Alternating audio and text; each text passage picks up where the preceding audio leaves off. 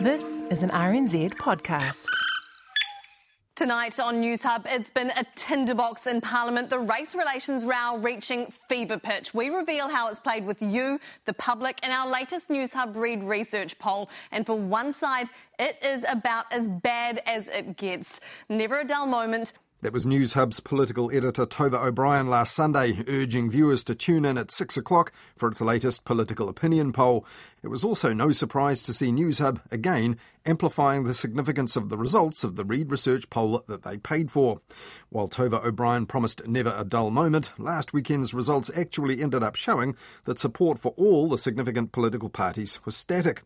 But that result was newsworthy in itself in a way because, as Tova O'Brien explained, the poll was taken during a period when Judith Collins was in the media talking almost exclusively about race relations and the spectre of separatism. Parliament has been a tinderbox, the tension palpable over race relations. Well, there has been a flashpoint or two in the House, but Parliament as a tinderbox at fever pitch over race relations lately is a bit of a stretch.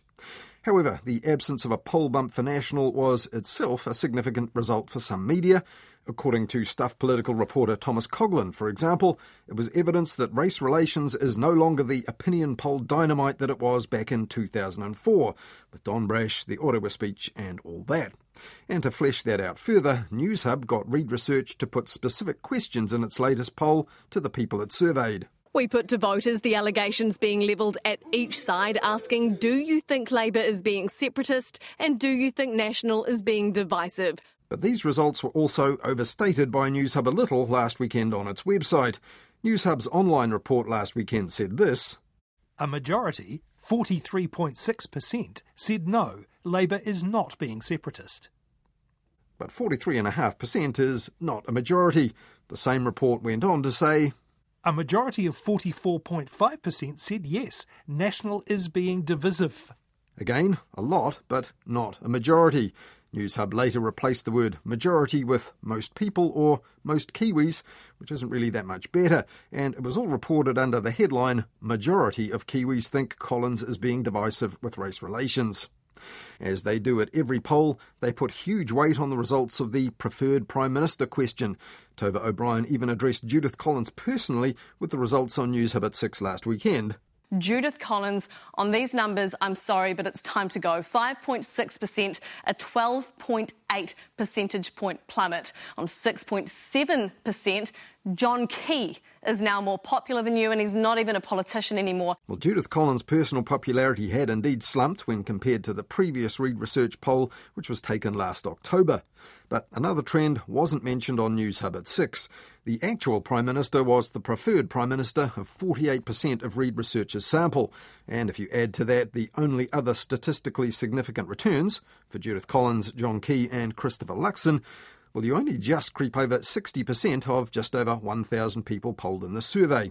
The vast bulk of the remainder, almost 40%, said either I don't know or don't ask me. And it's similar when TVNZ gets Colmar Brunton to ask people the same question in its polls.